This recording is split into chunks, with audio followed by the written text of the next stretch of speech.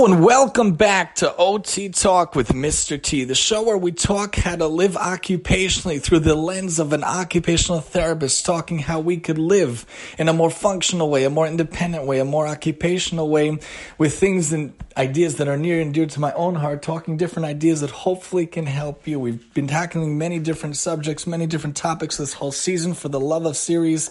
We talked about apartment styles and house styles. I wanted to talk about a different type of layout plan that may or may not help you. We're going to argue for and we're going to argue against, and ultimately leaning towards against the idea of the open floor layout, which is very common in many different types of house styles, especially in Israel, many house styles here in Long Island and in New York in general, but there are reasons for and against it. In general, the idea of an open floor concept typically turns the main floor living area into one unified space, where other homes have walls separate the kitchen, the dining, and the living areas.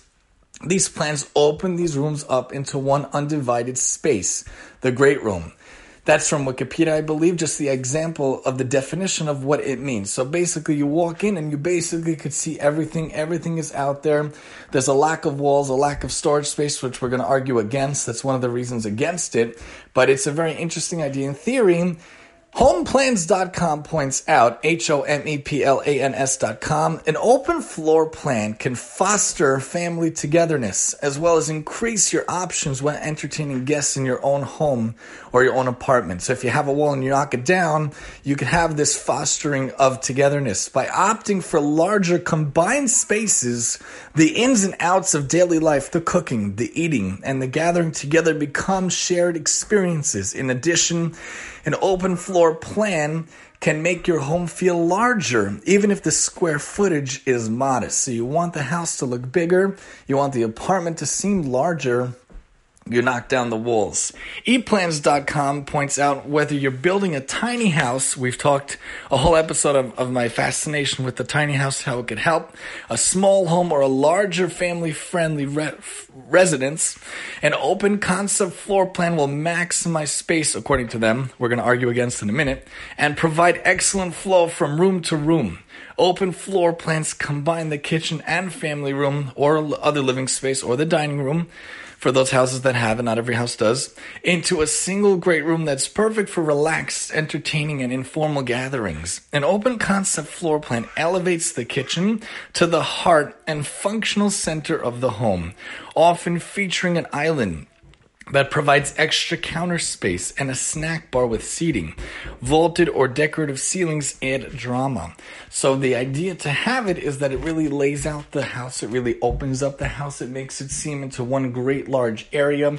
Everyone can be included. Everyone can be involved. Even the person preparing in the kitchen corner, not the kitchen room anymore, can talk to people in other areas without having their voices being bounced off the walls, without being excluded from conversations or excluded in activities.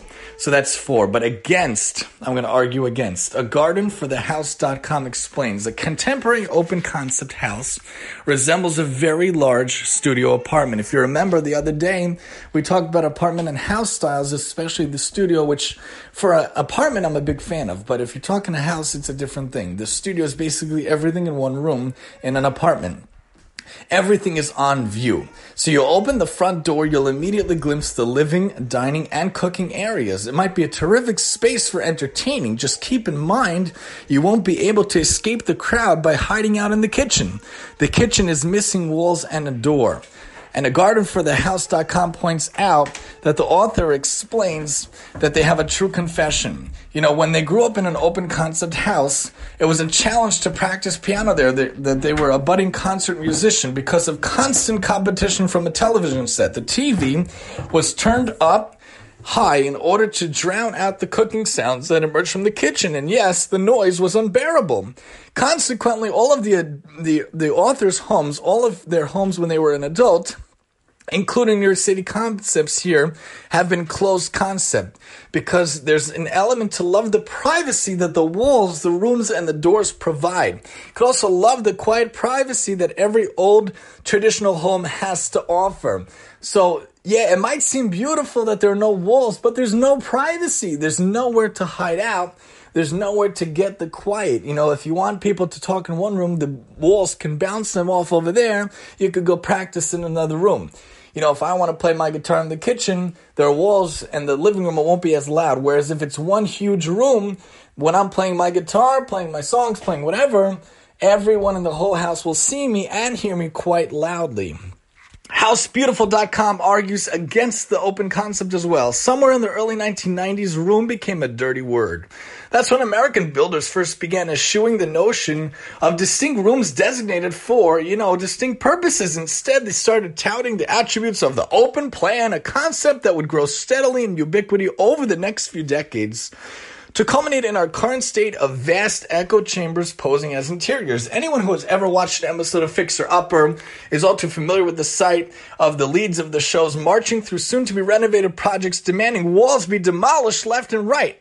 It's not a suburban phenomenon either. In New York City, where the author lives, the new standard apartment layout, even in luxury units that miraculously don't skimp on square footage, is some spatial amalgamation of entry, kitchen, living, dining space separated at most by a kitchen island, or if you're really lucky, a pony wall. Why? Why is this? Why do people hate the closed concept? The author also asks, why is there an utter avoidance of walls? When did the noble interior wall, a necessary structural element and a blessed provider of privacy, not to mention shelf and art hanging space, you lose walls, you lose shelf space. You lose walls, you lose corners and nooks and crannies to put those boxes in. If we didn't have walls, I would have nowhere to put the second couch. I would have nowhere to put the Lego box or to put the other little tiny kid couch. I wouldn't have anywhere to put anything. You don't have space. I wouldn't be able to hang up stuff. Why do you want to get rid of all this? Why is it the enemy?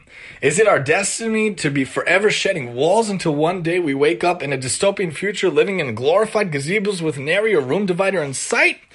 We could understand the instinct to connect the kitchen and family rooms, encouraging spillover of the kind of hangout that inevitably happens around an eating space. But consider this. You're hosting a dinner party. You have labored to create a beautiful and delicious meal. In the process, letting cleanup fall by the wayside. Very common for me and people in general. So much work goes into making holidays and Sabbath, especially in the Jewish Orthodox realm. And on a regular night, there's so many dishes. So your guests come sated and happy. You're waiting to do the dishes till they've gone home. So you sit down at the carefully set table only to find you're staring down across one wide room, the precarious pile of dishes in the sink.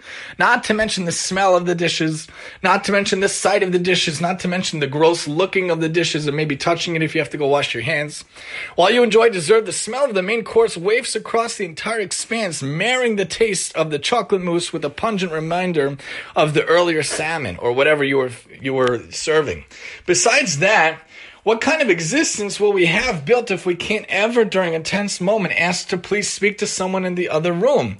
The home is a space for real lives, after all, not the stage for an experimental, experiential drama playing out for all to see. The suggestion could be, instead of knocking down innocent walls in your home to allow for a family-friendly gathering place, try actually using all the rooms in your house.